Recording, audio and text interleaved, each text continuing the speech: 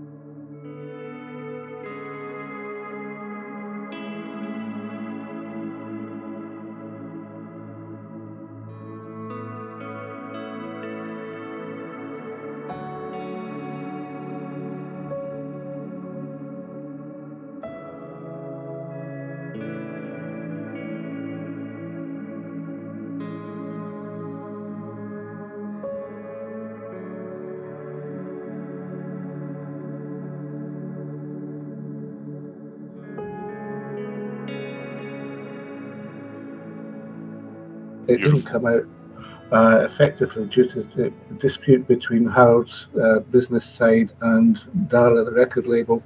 And it just seemed to be hugely demotivating for me, because I've always just been, I do a project to get it out, I do the next project, get it out, and all of a sudden there's this one project hanging in the air. And that really just sort of crippled me a bit emotionally, And this is like years. This is like for a few years, 2015, 2016. I'm doing some other projects, but I still feel I'm a bit stuck here. And shortly before Harold passed, we just came to I think maybe because he's perhaps feeling a bit of his age as well. He's just thinking, Robin, let's get this thing out. I'll just go whatever. You do what you want, and I'm good with it, even though I don't really want to work with these people. And it's just like, okay, so I'll be the medium, and I'll just try to be the middle guy, and we'll get it out. And we got it out, and then we went. So I'm glad it came out, because I don't think I could have released it without his blessing, after so that was great. But it sort of obviously made me think about my own mortality and my age, and I thought, I'm just looking at the huge amount of music that I've made over the years that's never been released because of one thing or another. Because sometimes I just doing it for me is just cathartic. I need to be doing it. I don't often always have, I'm going to make an album, so I'll just do this music. It's just like, I'll go away to the beach in my camper van, and I'll sit with my laptop and make some backing tracks and things, some karaoke things. Really? That's your process? I'll sit on a plane when I'm flying somewhere and, just make up drum beats. And, so there's a lot of traveling involved, and a lot of, just notebooking, type of thing, making lots of ideas and then fleshing them out. And then sometimes it's like a movie will come along, and it's just like, we need the soundtrack, but it needs to be done in 2 weeks. And I'm like, okay, because I've got like 5 or 6 things that I've started before that I might be able to like massage into place and that kind of thing. So, always a sort of. I mean, my 2022 folder at the moment's already got about 17 or 18 things in it, which are various different things which I will flesh out and finish. But every year I've had lots of these tracks. So I don't know if you're aware that I put out some more music this year exclusively on Bandcamp this year and last year. I've been putting out odd tracks every couple of weeks. I have been trying to stay on top of all of it, and I lovingly tried to call them my orphan tracks because they're songs that I did just that never really found a home. I think they're really good, but I wasn't. If I'd done 3 like that, I could have made an EP, but I didn't. So these are just odd little things. So I've released 5. Go on my Bandcamp and have a look at the description. I will. You see them, and then we'll put a link to your Bandcamp on the description of the show, so anyone listening to the podcast can just tap on it. That's the best place to go because my social media skills are a bit non-existent, and I just, I respond to email. And this is from somebody that 40 years ago considered him to be a complete nerd, right? Because I was. It's like, you know what?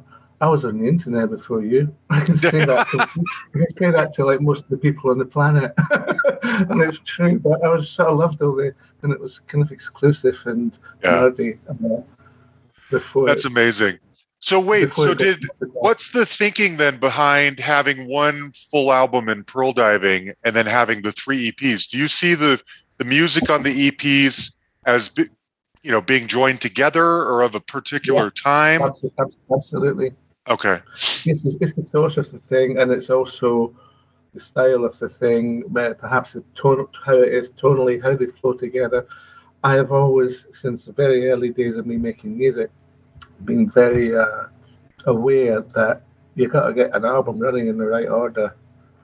Got my messed up with that in the 80s when we started to do CDs and vinyl at the same time. So because it used to be, 2 sides versus 2 sides. You got to get the last track of the first side just right, so that you want to turn it over for the first track of the second side. The art of it has changed. I don't do music for vinyl anymore. When I put my albums together, I put them together for, a CD and for the flow to work like that.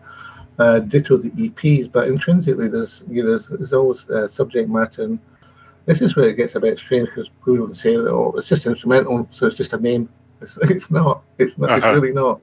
Yeah. It doesn't really work like that for me. It's about trains of thought, and it's about how things are linked together. On Pearl Diving, for example, there's an awful lot of links. I'll be them sort of, very much tangential, and I wouldn't expect anyone to understand. But because I'm just turned 60 years old, I was having a wee look at my family tree, which was quite interesting because I could trace it as far back as my mum and dad, and then after that, it was. Really? Don't know much. So I'd been putting that record together at the same time I was doing that, and I was just finding there were certain tunes that were evocative of, I don't know, it sounds daft and I don't really like doing it, but a lot of my family went to the US, so I've got like loads of cousins, well, second cousins maybe, in the US, in Australia, in Canada and things. They kind of had, there's a lot of lives there that, like, wow, I didn't know I was attached to any family. Because 6 weeks before I made Ghana's, my father passed away.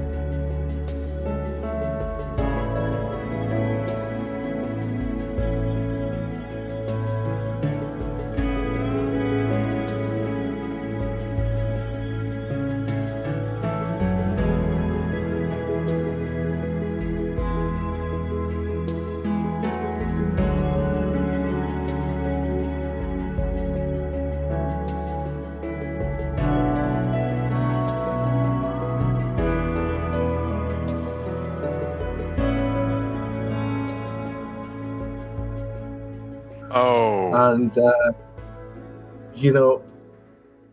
I kind of didn't really know that until a couple of months ago, because I kind of knew that he died when I was young, but I wasn't really quite sure when it was. Yeah. Because I just basically ran away from home at that point with Liz, because she was my girlfriend, and we just didn't go home again. And now that I'm 60 and I see these dates written down on paper, I'm like, yep, that's how that worked. Wow. That was just quite profound, So, yes. Within when I'm working on music and when I'm working on things in my life, there are things that cross over and things that make complete sense. And, I don't know. Wow. It's, I can't, I needn't to explain my music. If I need to explain it, then I'm doing it wrong. So, well, it's just, where does it come from? Why are these things titled that way? Yeah. It's not par hasard. It's not, what do you say?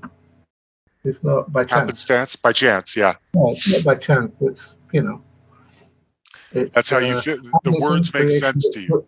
And it's inspiration that's pulled from many, many places as well. From traveling, I mean, who cannot spend an hour obsessing over sort of somewhere you don't know on Google Maps and not come up with some great idea. I want to go there. I want to see this. I want to do that. I've got a certain passion for life about, discovering things, and I'm totally into history and sort of, read like loads and loads of stuff. And the great thing for me is I use a Kindle, and I've used a Kindle. Kindle's been my best and most used gadget. Really? Ever. More than the drum machine, I think. You know what I mean? And I like the little function on it that you can just highlight a word and either get a meaning for it, which is quite useful. But the second one is you can just make notes, so you can highlight a little block of text, make a note, and then you just get them out your Amazon account. I love it. Because I like to have allusions to things that I've read without actually necessarily stealing the book title or something like that. But just sometimes a writer can come up with a phrase that just really hits on the spot exactly how I'm feeling. And I don't have that talent to put that into words in the same way they do, but I can put it into music. Right. Works for me. Right. So, okay, I have a million questions based on everything you just said, but one thing in particular, I'm curious, Robin, because you're a pioneer of a sound, and you know this, of that shimmery, sparkling, reverb, echo heavy, light, airy guitar sound. You're the man who popularized that and who inspired thousands of other bands to try and be as good as you are at making that sound. And so I'm wondering, when I listen to especially your solo stuff, because it's all instrumental, or most of it is anyway, unless you're working with someone like Mark Gardner, I'm curious, is there, at this point, when you've been in the game for over 40 years, is it a particular tone in your guitar that you're looking for? Is it a particular kind of sound? Is it a particular kind of mood? What are you chasing when you're making new music? I'm not chasing anything when I make new music. I'm making new music. I just have realized that after all the time, after all the other artists that I've known, that I don't work in the same way. I don't write songs and then record them. I sort of switch my studio and I use my studio to create something. I mean, I guess other people work like that, but perhaps less so with the guitar. I understand music innately, but I'm not an accomplished musician. This really helps, because I resigned myself to that years ago when I actually considered getting guitar lessons, in the 80s, and I was just like, nah, I can't remember this up to now, Right. Because it's just not really inadequate, and it's just like, yeah, but that is what brings my approach to the instrument different to somebody else. Everyone's got their own thing. You notice when you were making that big sort of announcement just now about how I've done this, and I just let you go just now. I just let you go and sort of like do that, because for years and years I'm just like, oh, stop that. It's embarrassing. And I'm just like, it's actually quite nice to hear, but it has to be said. It's like when people, a lot of it is just hanging around and still making music. Yeah. That's really all it is. Just, and I never set out to influence anybody. That's impossible. That's absolutely impossible. I'm sure you didn't set out to do that. But we know the whole shoegaze movement wouldn't have happened without Robin Guthrie's guitar. I think that as a young man, I definitely needed so much affirmation, especially because I had no older males in my life as well, because my dad had passed and things. So, in order to make up for my lack of technical music skill, I moved into sort of an area where I could finesse it by using the sound and to using pedals. And in that respect, there was people using guitar pedals 10 years before me. Like John Martin or somebody like that with his echoes and stuff like that, retrospectively, it's just like, well, was nothing particularly new about what I was doing when somebody like that were doing things like that, or the Beach Boys were doing that, or Phil Spector was producing like that. It had all been done before. Yeah. So there's a time and a place. I mean, I got to work with Elizabeth, who's, has an extraordinary voice, but that took a bit of coaxing to come out with, because on all the first recordings, you couldn't really hear her or anything. So, it's just like, it's a time and a place, but it was also, some, when we sort of got into it and we got into a groove, I would think it was really important that a record company, they let us just go and make head over heels, basically, and sort of trusted that, I'm on this.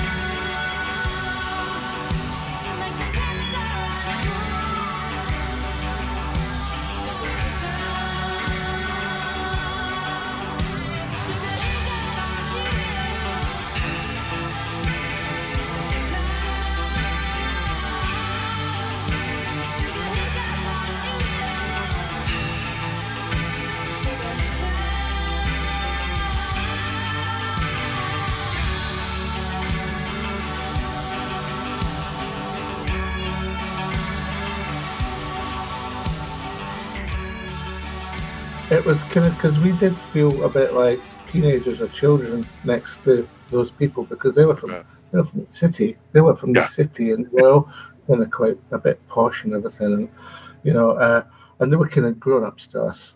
So, like, to be allowed and to be given the budget to go to a studio for a couple of weeks and make that record, that was really, really important, Yeah. And that's a lucky thing as well, because we didn't have anybody guiding us the way and saying, first few times in the studio, there was the engineers and things saying, "Oh no, you can't do that. You can't. It's distorted." I'm like, but no, I can't do that.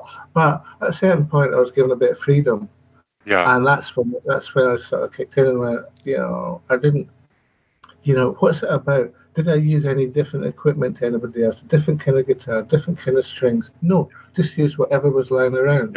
Yeah, and you made it work in your unique way.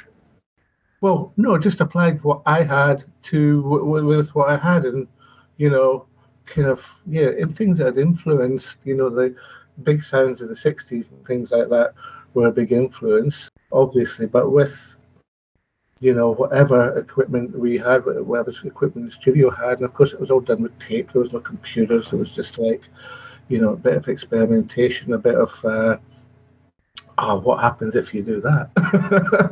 And it's like, oh, that's pretty good. I'll do that again.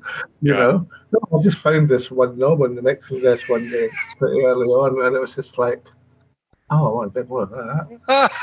That's pretty cool.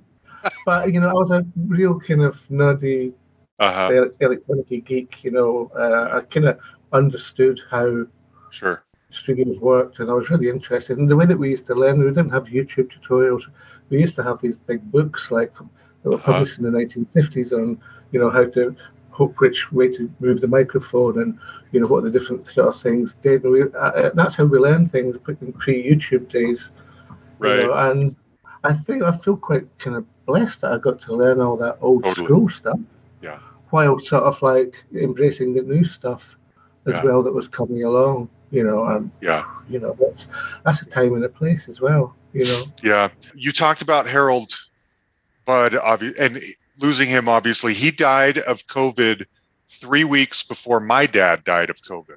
No, and my dad was 10 years younger than him, but I'm guessing in both situations, we didn't see it coming. You know, what was what was the magic of you two's relationship? I mean, it goes way back to the Moon and Melodies album, but it does. What sparked it? I think that I can sort of describe it like this. It's like we just let each other be as artists. You know, I mean, I guess I could say in these positions that pretty much every time I worked with Harold, I was sort of the producer, because I'd be the one sitting recording everything and doing my bits. In some cases, you know, Harold would work, you know, he did a few things in LA and sent them to me, when I would sort of work on a few things like that. But basically, we were friends, and we saw each other socially a lot when he was in London at the time of Moon and the Melodies. And he was an older guy in my life, which I didn't really have. And we were just sort of buddies. We went on to do, you know, a bit of an odd couple, but we'd do like road tripping together and just like hanging out together a lot. Oh yeah. And go to museums and fucking, you know, just drive across Spain and stuff, just because we could. So we're sort of friends, but I didn't really follow his music career as such, and he didn't really follow mine. And it's just when we came together, we sort of had that understanding of each other. It's very minimalist, and I call myself a maximalist because it's just he's like leaving so much space in the music, and I'm like, what the fuck am I going to do with all this space? I need to fill it up. But quite often, you know, we would record something in a very linear fashion. So we'd record an idea in the key of A or something for like 3 or 4 minutes, and he would just do his little flourishes and his little parts. Then I would go and take that away, and I would just erase everything that I'd done, and I'd recreate something underneath that to give the track some movement, you know, chord changes and things, because Howard wasn't really big on like learning the arrangement or you know, that kind of thing. You know, so he liked to do all his most beautiful things are just the simplest ones. Yeah. You know, and I thought, well, I want to kind of like embellish that somehow. I want to give him something more interesting to play on top of than just a fucking drone. Yeah. You know, just one loop just playing for like 5 minutes. It's just like, but you know, I don't know. So he worked with a lot of other people. I don't really know what he did with them too much. I just know the way that we worked together. So it was kind of like coming together, and we would record quite a lot, quite quickly. I think for the 2 albums we made in San Francisco called Before and After.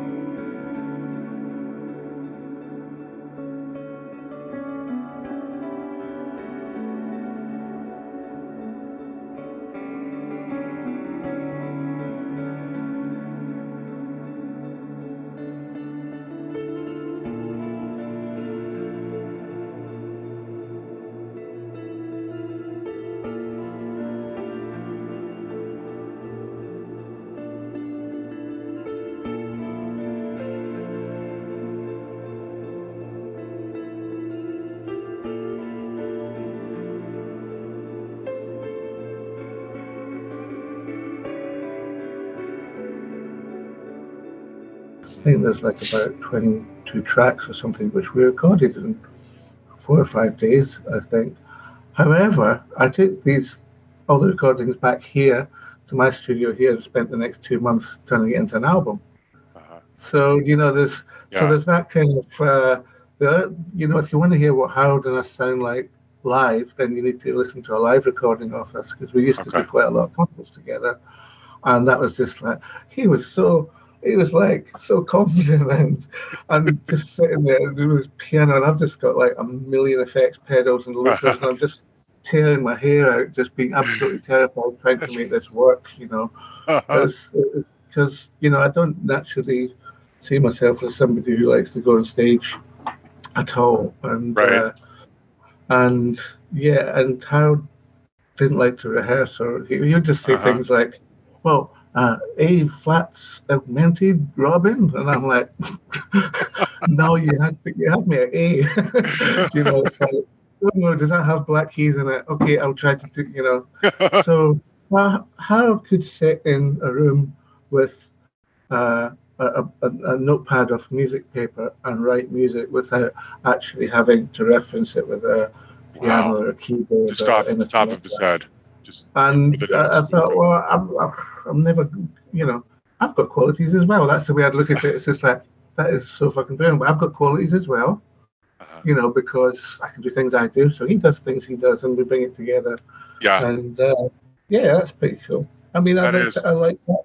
I like that relationship. I like that we never tried to sort of, make a career of it, as in, make loads of records and then go out and play together as a sort of duo or anything like that. I like that we just sort of swung into each other's lives. Yeah. Did an album, then just went and did other things, and there's an occasional sort of thing. I love that. I love that too. And I miss it. So I bet you do. Going back to your guitar playing, I wanted to bring up something. Your early band, The Liberators. I was listening to a song, My Part of Town, which I think was the first single you ever put out.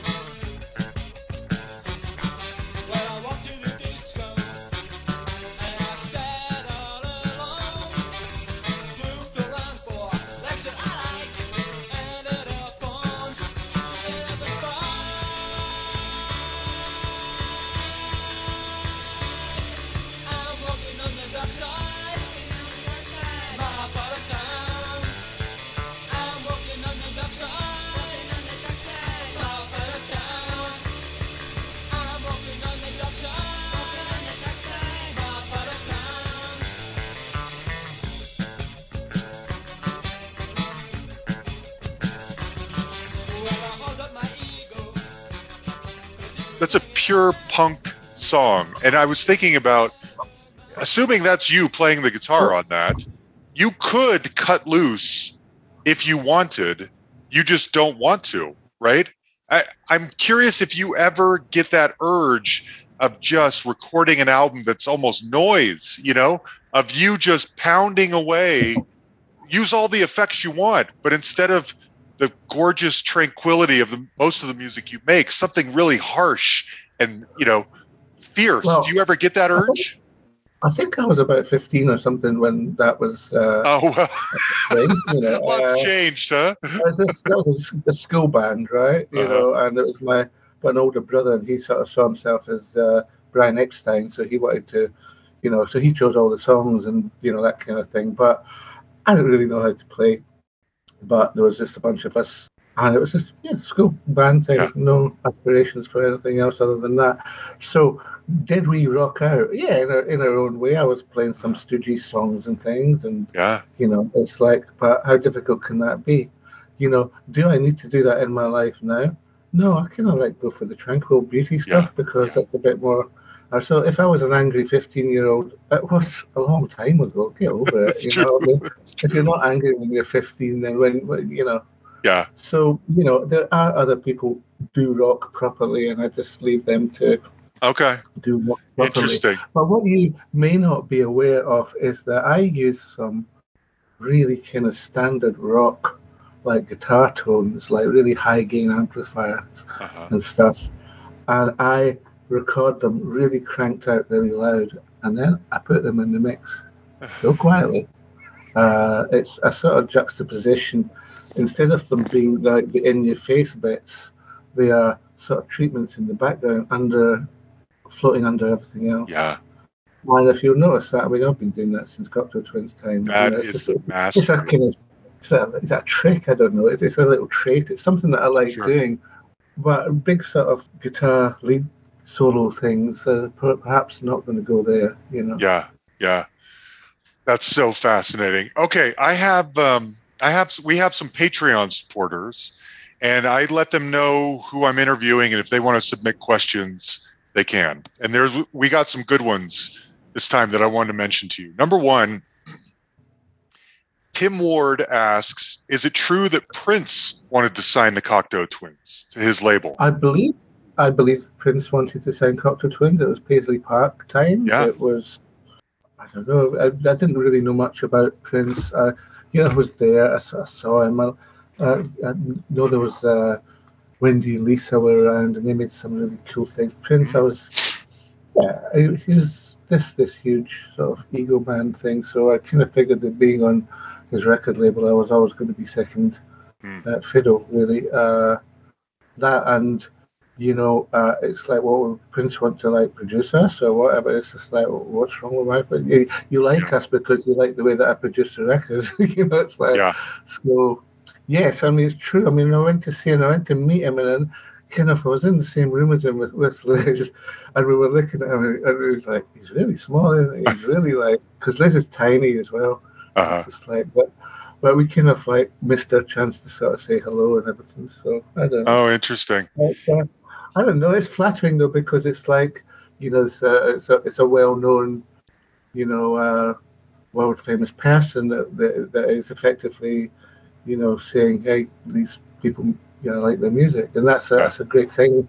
If that helps other people to listen to it, that's really, really cool. But I don't know. I mean, what label to be on or whatever became such a head fuck, around the time of not being on 4AD, because I identified very much with being on 4AD until it became clear that 4AD's interests and our interests were not mutual, at all. And in a way, it sort of felt like we're never going to progress on this label, because the label's always going to be bigger.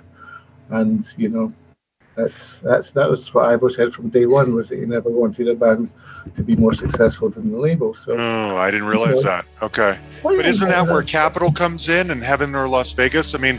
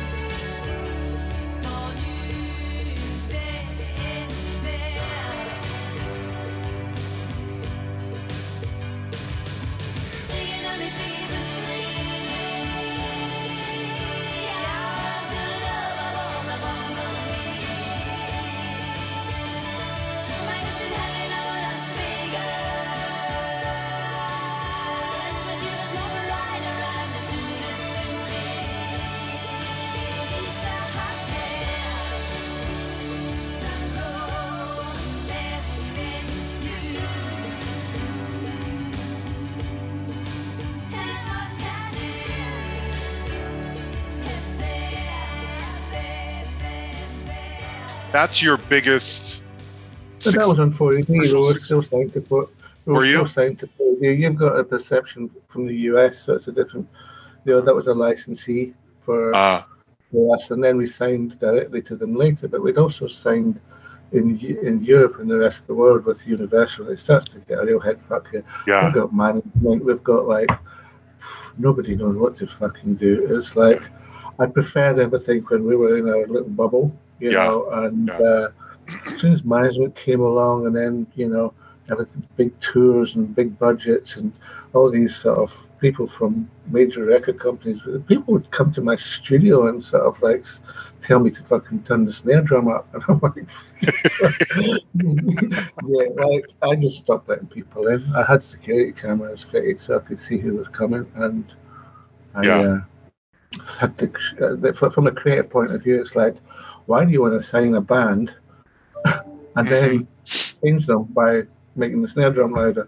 Yeah, true. Well, you know what I mean. It's just yes, I do. Like, it was not all we kind of needed at a certain point was to have taken a year out, and I think things could have been different. Yeah. Really, but we were just exhausted, and I bet you were. our needs would seem to be so far down the list of everybody else's needs. Not just as artists, but as people as well. Yeah. It's just like needs some time to adjust to this new way of being and do some healing and, need to just not be fucking being put into the studio to record fucking 10 songs for B-sides. Yeah. We need some extra songs on these EPs. They're not even EPs, they're singles. There's some extra songs. And to me, that's just like, if somebody really thinks it's a good idea for me to go into a studio and write a bad song and record it pretty shittily so that it's a B-side. Because that's what that says to me. It's like, fucking, B-side is just the unimportant one, isn't it? It's like, I can't work like that. Everything is really important to me. Right. I can't do unimportant things.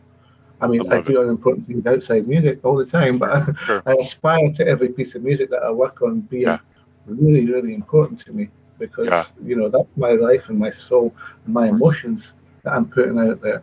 And that takes us round to another reason why maybe I didn't release any things until recently is that I felt perhaps emotionally I was way too close to my music. I think after I put the album Fortune out, I was kind of, not going to say disappointed, but I was like,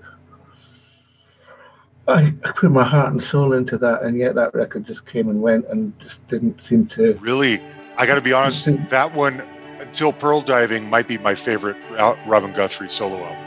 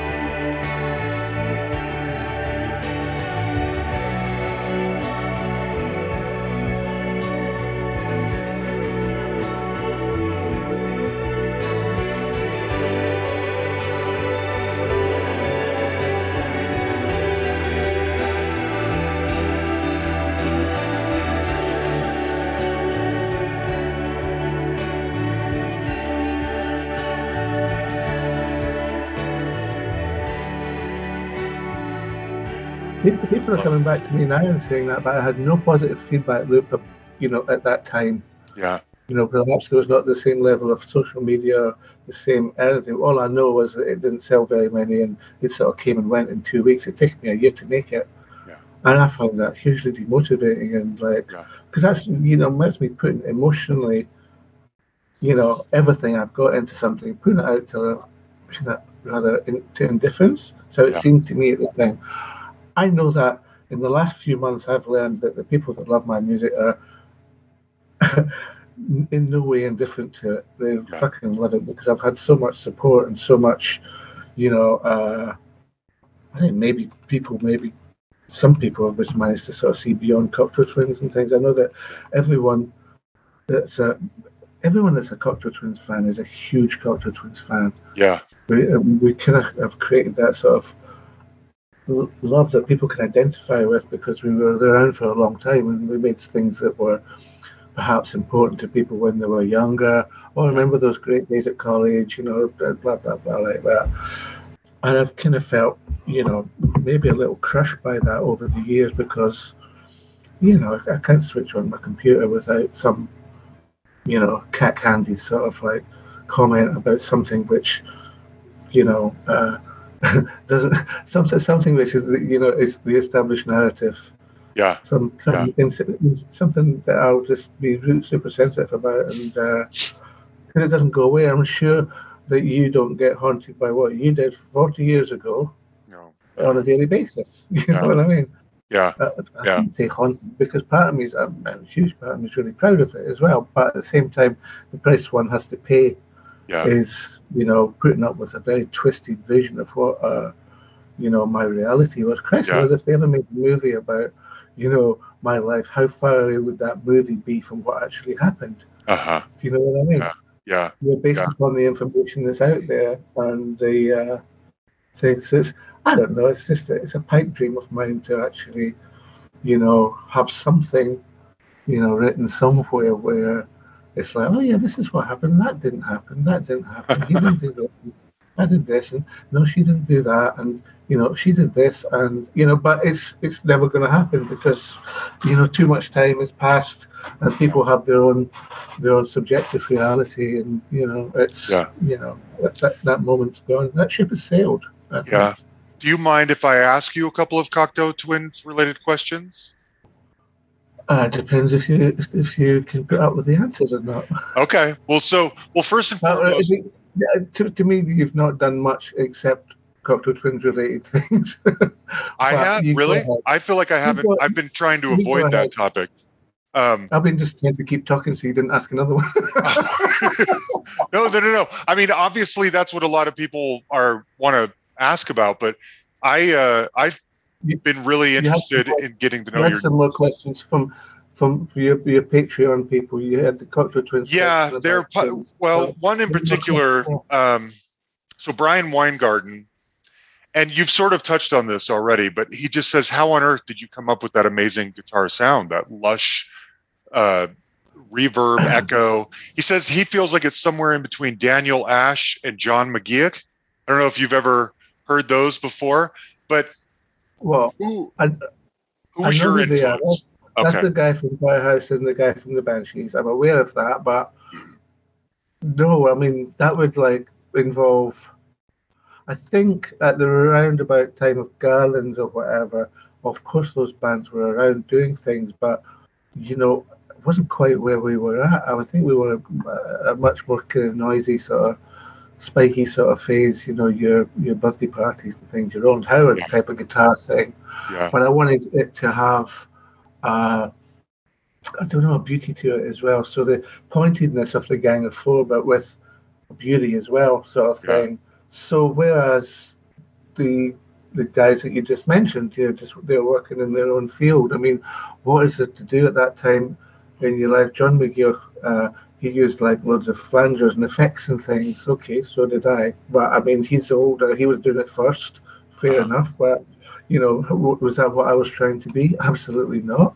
And Daniel Ash, Powerhouse were quite dark, and they, it's like I couldn't really. I had a lot of trouble relating to some of that imagery and things like that. Yeah. Everyone's unique, and especially when you're young, you kind of. No one wants to be sort of post. I was a young man. I wanted to be. This is what we do. And it's kind of fun because I can say that now, and I'm actually still thinking, no, that's what Liz and I wanted to do because we were a couple. We've been a couple since we were very young. Yeah. So when I say me, I'm talking about us at that point, and I'm sure if we talked about us, we're talking about the two of us. Because we kind of liked the same kind of music, and we moved in the same circles and things like that, and we were very much a kind of young couple, maybe a bit damaged from our sort of upbringing and things that I mentioned earlier about my dad and his life at that point. So we were good together there. So I never ever ever have found it easy to say, oh yeah, that player was very influential for me. There's been players that I've really liked, over the years that don't play music anything like what I do. There's been a lot of music that I love, and it's like it's like I don't hear Patsy Cline when I make a record, Right. I don't hear Joe Morello when I program the drums. Yeah. But certainly, that kind of thing. It's like I don't know how that works. So I think it's like if you sort of compare people to other bands that were around at that time, it's just like, well, I don't know. It's not, I don't know. Okay. If it was easier for me to just say, oh yeah, I just wanted to be like those guys, I would say that, but it's really not because. Well, it's interesting. Your answer is actually more interesting, I think, because as we have established, you have a sound in your head and heart that you pursue, and it's not about who's influencing you. It's not about somebody else. It's what you want to accomplish. And so it doesn't surprise me that these people may have been out there, but not necessarily influencing your way of guitar. No one does what you do exactly Robin? Nobody. People that were making started to make sounds like that. Between the late 70s to mid 80s, there was a huge amount of new technology came around then. So I'm not the only person that bought a guitar pedal. Do you know what I mean? Yeah. There was a lot of things. It's just like it's getting your particular way of putting the pedals together, what you want to express as an artist, because the type of songs, or if you're working with a singer, the energy that you have. Both of these bands had a live drummer and therefore kicked up a really sort of huge noise when they played it. It was kind of based in rock. I don't have a drummer. It wasn't based in rock. It was just like rock was a bit of a dirty word for us back then. Right. That makes sense. Okay. Getting a drum machine, putting it through a distortion or something, putting it through a guitar amp, was really quite far away from the traditional way of doing things. Makes sense. That was like really just desperation though as well. It's like needs must. It's like, got this drum machine now, how do you make it louder? That sounds fucking boss. You figured it out. I meant to Tim, who asked the Prince question earlier, brought something else up that I wanted to ask you about too. Did you see a little mailbox money? I guess Prince sampled 55 Clown for a Martika song. 50. It's the intro for 50-50 Clown, 50-50. Which is like, that's me.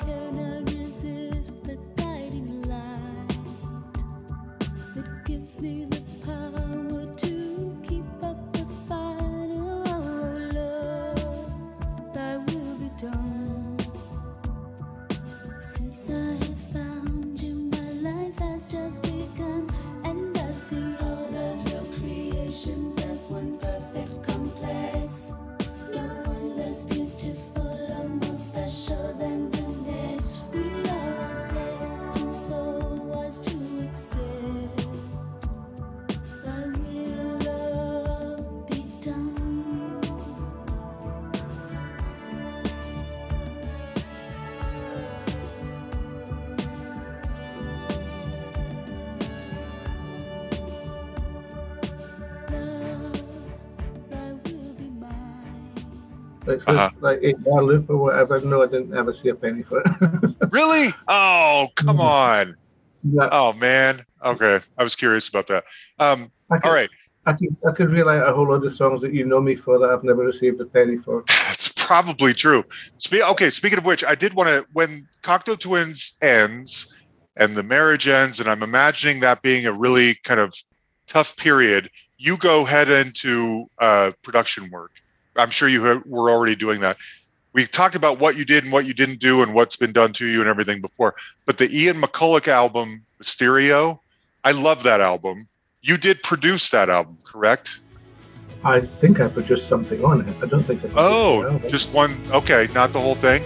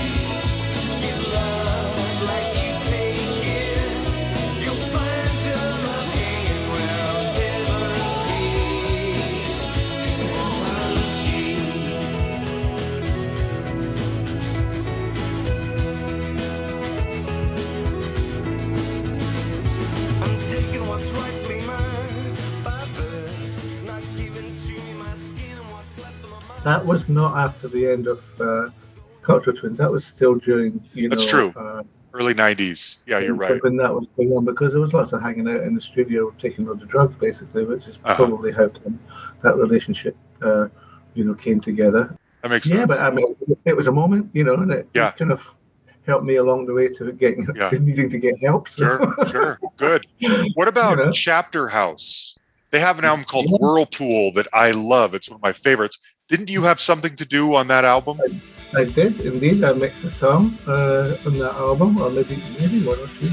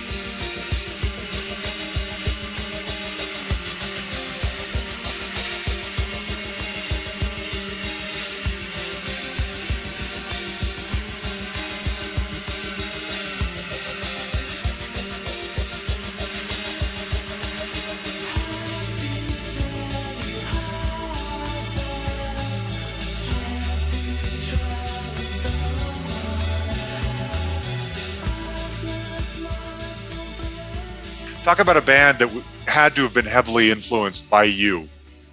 Chapter House would have been it. That shimmery shoegazing sound. Those guys were everybody's comfortable with the term shoegaze now, because you had your Valentines, your Ride, your Lush, Chapter House. These are guys that are all a bit younger, just a few years younger than us. So it was like the next sort of wave, the next sort of generation of people. Coming. I remember quite a lot of those guys coming to Cocteau's concerts and being the guys standing at the front looking at all the pedals and stuff. So I was aware that it's not really because you've done it first. It's just because you're older, you're further down the way, and it just happens. When I produce some of these people, it's just I took that even further because I was just doing what I kind of knew how to do. I guess. Yeah. Okay. But I mean, producing Lush or something, that was great because those girls were, fantastic songwriters.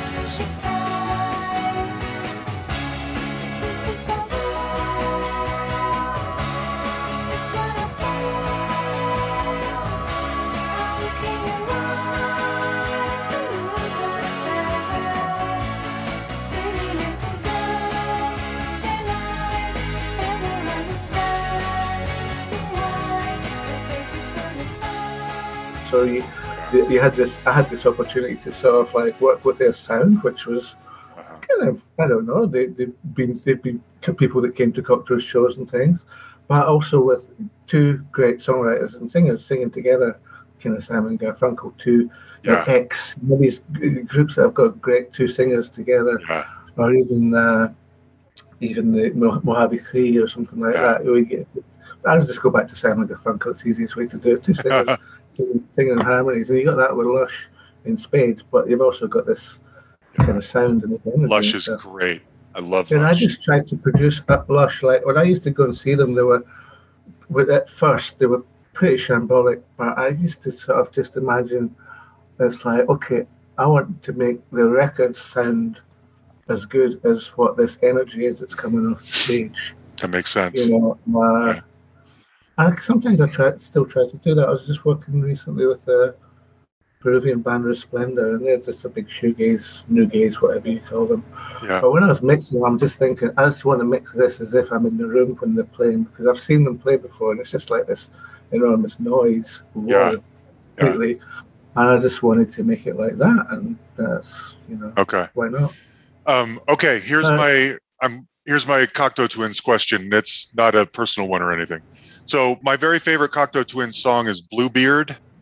I don't know what a Bluebeard is. I don't know why it's called that. Maybe you can tell me.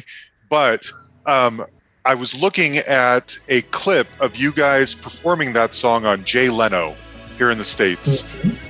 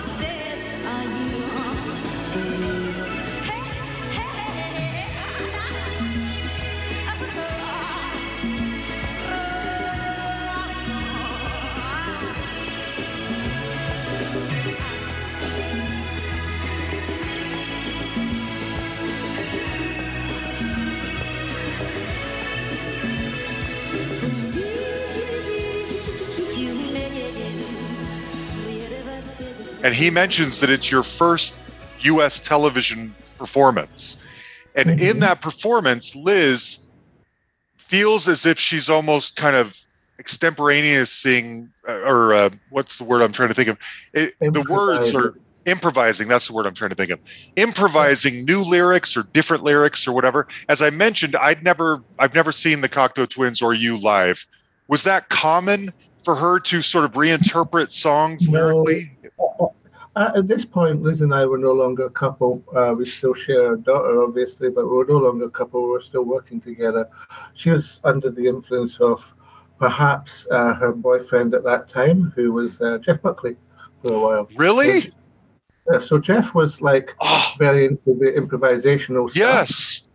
And we did a whole tour. This is for the album Folk Calendar Cafe. And I have to say that we fell out quite often. Liz and I fell out quite often because I just had a sense that, people were disappointed at the shows because she wasn't singing the songs. She was doing her thing, which was really not where we came from. It was like, how she wanted to sort of try this. It was, the band was very tight, but it was a bit rigid. So we can really improvise anything, because we were working with, sequencers and things like that. So we were out there just to perform our best songs for people that had, bought an expensive ticket to come and see us. And she didn't do it. She didn't do it. And well, as I say, people have been quite cruel about that over the years. Personally, I didn't enjoy what she did, which is something that's always been a bit difficult to say. But I can live with that now. I think that perhaps when the next tour that we did after that, she sang the best she's ever sung. Really? Sadly, it was the last tour that we'd ever done. So I think she saw that she wanted to express herself different, and maybe she didn't want me to be the sort of guy in charge of the band saying, "Oh, you have to do this," because we've broken up as a couple. Who wants to be having the the MD as kind of so maybe there's a bit of rebellion in there as well. That was also interesting the day that Kurt Cobain died. How about that? That was the day? It was, yeah. Wow. I remember where I was. I was on a road trip. Oh my gosh. I was on Jay Leno. Yeah. Yes, you were. Yes, you were. Okay. Another question. Alan Rankin produced your. Sorry. What's that? I was going to say, sorry if that stanza was a bit too full on, but no, that's what was happening. This is exactly, that is so fast. I'm a huge Jeff Buckley fan. I don't think I knew that those two dated, but it makes sense. Oh my gosh. Were they, if this is too personal, were they together when he died? I mean, were they still dating? I'm not 100% certain, but I think they'd already moved a different. Okay. Wow. A few months ago, I was going to interview Alan Rankin, and the poor guy, I think he's got a lot of challenges. It never worked out. It's probably for the best. think he's struggling in a lot of ways. But in getting ready to talk to him, which didn't end up happening, I listened a lot to Peppermint Pig. And you listen to that EP and it sounds like an Alan Rankin production.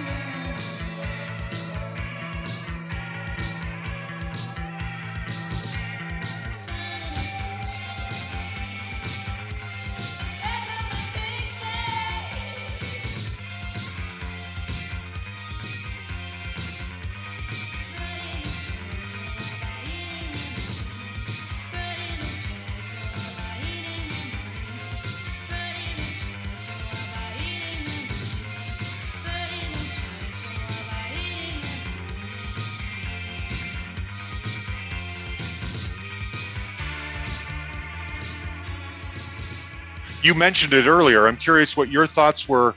Were you big Associates fans, and that's why you wanted him to come on, or what? The Associates came from a town just near where we came from, about 10 miles away, that we knew well. And we sort of, I don't know, yes, we liked the Associates, and liked elements of the Associates. I mean, Billy's voice. It was just something that happened at the time. It was perceived, perhaps, by Ivo at 4AD, that we should work with a producer, because this is after, not working with a producer. I don't really know if we chose Alan, but I was really, when he was suggested, I was really open-minded to it. The only problem was we didn't have any songs, and we got to get in the studio like really quickly, in the next couple of weeks. And I think that the songs that we wrote were completely substandard, really. They're pretty fucking poor. It was a sign of, I don't want to be doing this in the future. If we have to make songs that quickly like that, because we just used all of our songs on making garlands and lullabies. We didn't have any more songs. Yeah. Perhaps the sounds like Associates because we used the same drum machine that they used. That was our first attempt to be able to sort of use one, because they cost about $7,000 or something. They were stupidly expensive, so we obviously didn't have one. Yeah. So maybe it was that drum sound. It's some of those things that we did in the 80s that you can accurately sort of date them as being 80s things because of the technology involved. Okay. Certainly some of the tracks on Treasure, you can hear very, very contemporary technology that sort of, that dates them. It was much more difficult to date something like Bluebell Roll or Heaven Las Vegas or anything like that. They're a lot more difficult to pinpoint. And that's good, and now I just go back and I use some of the old 80s sounds and I just mix them up with brand new things, because it's like a palette for me. It's like it's like I can do that. I use the same drum machine I used on Garlands, on Pearl Diving on one song. It was just why not? Okay, that's fun. Nearly the last question. One of the Patreon supporters did ask if there was any possibility of a reunion after what happened in 2005 when it was going to happen and it didn't. It's not a bad question, but I just don't know. I mean, I don't really know if I want that. Yeah. There was a certain point I thought, oh, that could be great. I mean, the getting offered millions of dollars part was particularly nice. Yeah. Because it would have come in handy at that point. But it's like, emotionally or whatever, it's like, well, I don't really know if I want to put myself through that. It's kind of nostalgia. It's definitely just going out there to make money now. Yeah. It's not like the proposition is making a new record together. True. That would be a different proposition. But just to go out and do loads of concerts and so no, I don't see that happening. Okay, I didn't either. But I mean, things have a moment. Yeah. We're getting to be kind of old people now. We do different things. It's like, in what way could that be a positive experience for any of us? I think that's what gets lost. I mean, people love the band, obviously, and there's a lot of nostalgia and endearment there. And people want reunions to happen no matter what is happening, no matter what the truth is or the history is behind the scenes.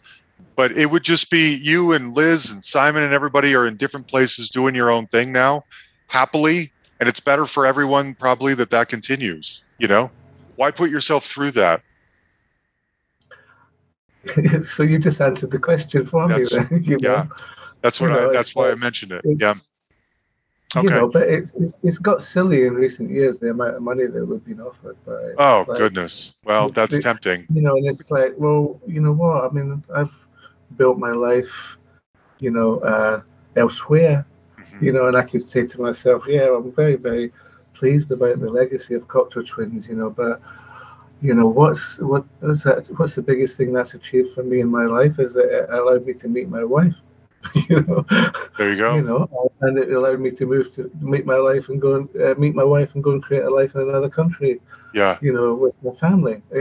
I could say, well, despite everything, this is what I got out of that. What I was leaving behind was a lot of torment and a lot of bitterness and a lot of huge amount of anxiety and worry and stress and finding out really who your friends really are, an awful lot of betrayal and sort of the story. It would make a good movie actually. Yeah, probably would. Yeah. But it's like, but so much backstabbing and the people that you invited into your life and trusted, they had a different agenda. Yeah. So it's a moment, and it's really all about fair weather friends. Because trust me, when you stop being in a group like that, suddenly your phone stops, and you don't. It's like people just dissipate, and there's big life lessons to be learned in that, and a lot of the growing up that Elizabeth and I did not do between the ages of 15 and 30, like what most people would do. Yeah. We both had to sort of get and start to do that when we were like 30, to become independent and, more balanced and happy with our own lives and things, because we kind of really didn't have to. We were kept in a sort of almost childlike adolescent state all the way through our 20s, because people around us used to just blow smoke up our ass and do everything for us. So I want to buy a house. Okay, just sign here. What color do you want the wallpaper? It's like responsibilities and things. We just didn't really have too many of them, and that's because we were, to a certain degree, kind of quite successful from the moment we started. Yeah. Yeah. So it's like asking to go back to that headspace. Yeah. Nah. Right. That makes sense. I don't blame you. I don't blame you a bit. Okay. When can we expect more Robin Guthrie music? I get the feeling, you just mentioned how full your 2022 folder already is. I get the impression you're working on music all the time. It's just a matter of when you want to package it, put it together, and put it out. No, it's just an impression. I work on music, between other projects. Okay. But it's certainly not all the time. But it's a lot of time has passed since I put Fortune out.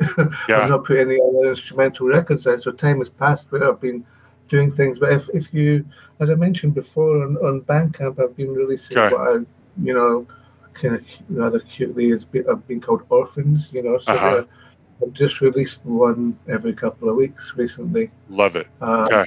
And some of those are just really spot on tunes. They're really. It's not like things that are not quality. They're really nice, and I would highly encourage you to go and partake in them.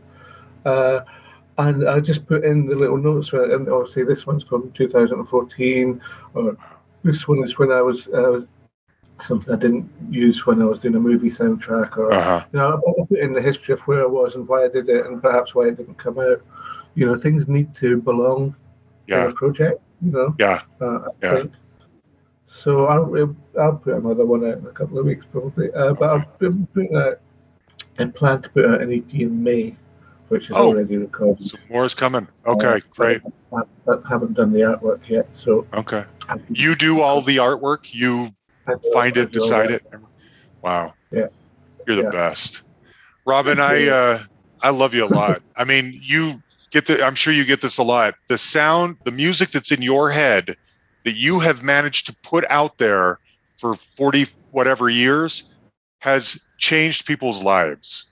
And I'm one of those people. It's a big responsibility to sort of actually accept what you're saying. Well, it's I don't want to feel responsible for that, but I'll take the compliment. Well, you're an artist, and your artistry has mattered. I don't know if I can emotionally process what you just said to me, but I'll probably need to get professional help on that. Well, you're a legend, and a lot of people love it. Yeah, but that's you make it sound like a really big responsibility, but I'm just really no. Your only responsibility is to keep being you, because whatever you've been doing on your own has affected all of us positively. That's your only responsibility, is to just be Robin Guthrie. Okay. I'll try to live with that. Okay. Yeah. Well, thank you, Robin, for talking with me. It was a huge honor. I love you a lot. All right, there you have it, Robin Guthrie. Sweet guy, gentleman, sensitive soul. I love him a lot. I want to close it out with another song off of one of those EPs. This is off the Springtime EP, which again came out last year. This one's called Another Part of Nowhere. And again, if you like this kind of, it's just so beautiful. It puts you in the right frame of mind, a good mood. It's pleasant. It's easy on the ears. It's also artful and deep and emotional. That's what he's great at. And there's tons of it out there. So good. And I put the link to his Bandcamp page in the description of the show. So if you want to go on there and find these orphans and find the other stuff that he's putting together, it's right there. Go check it out. Pearl Diving is the album. That's the most recent one. He put out one in 2022. I mean, there's tons out there. But check it out. It's beautiful. Now, next week, so here's the deal. We've been focusing on a lot of like new wavy bands or British alternative bands or just alternative in general. There's nothing in the can for the foreseeable future quite like that. We're going rock. We're going bands that had maybe their peak was in the 70s, in fact. Totally different than the Cocteau Twins. Next week's guest is the frontman of a band who are actually primarily known for appearing in a very popular movie in the early 80s. And their association with the star of that movie. They made their own music, obviously, as well. But if you know them, you probably know them because you've seen them in this movie. So there's some fun stories about that in Hollywood and movie stars and that kind of stuff. That's what's coming up next week. Huge thanks, as always, to Jan the Man Makevich, my right-hand man for everything. Thank you, buddy. You guys, you can like our page on Facebook. You can send us a message on there. You can send us an email at thehustlepod@gmail.com, or you can find us on Twitter at thehustlepod. This weekend, we're going to be recording our recap episode. It's either going to be me and Jan or me and Andy Shaw, because Jan, I guess his voice is shot. I don't know why. Sorry, Jan. So anyway, Andy may be filling in for him. So that may be coming out this weekend. We'll see. All right? Thanks, everybody. We love you.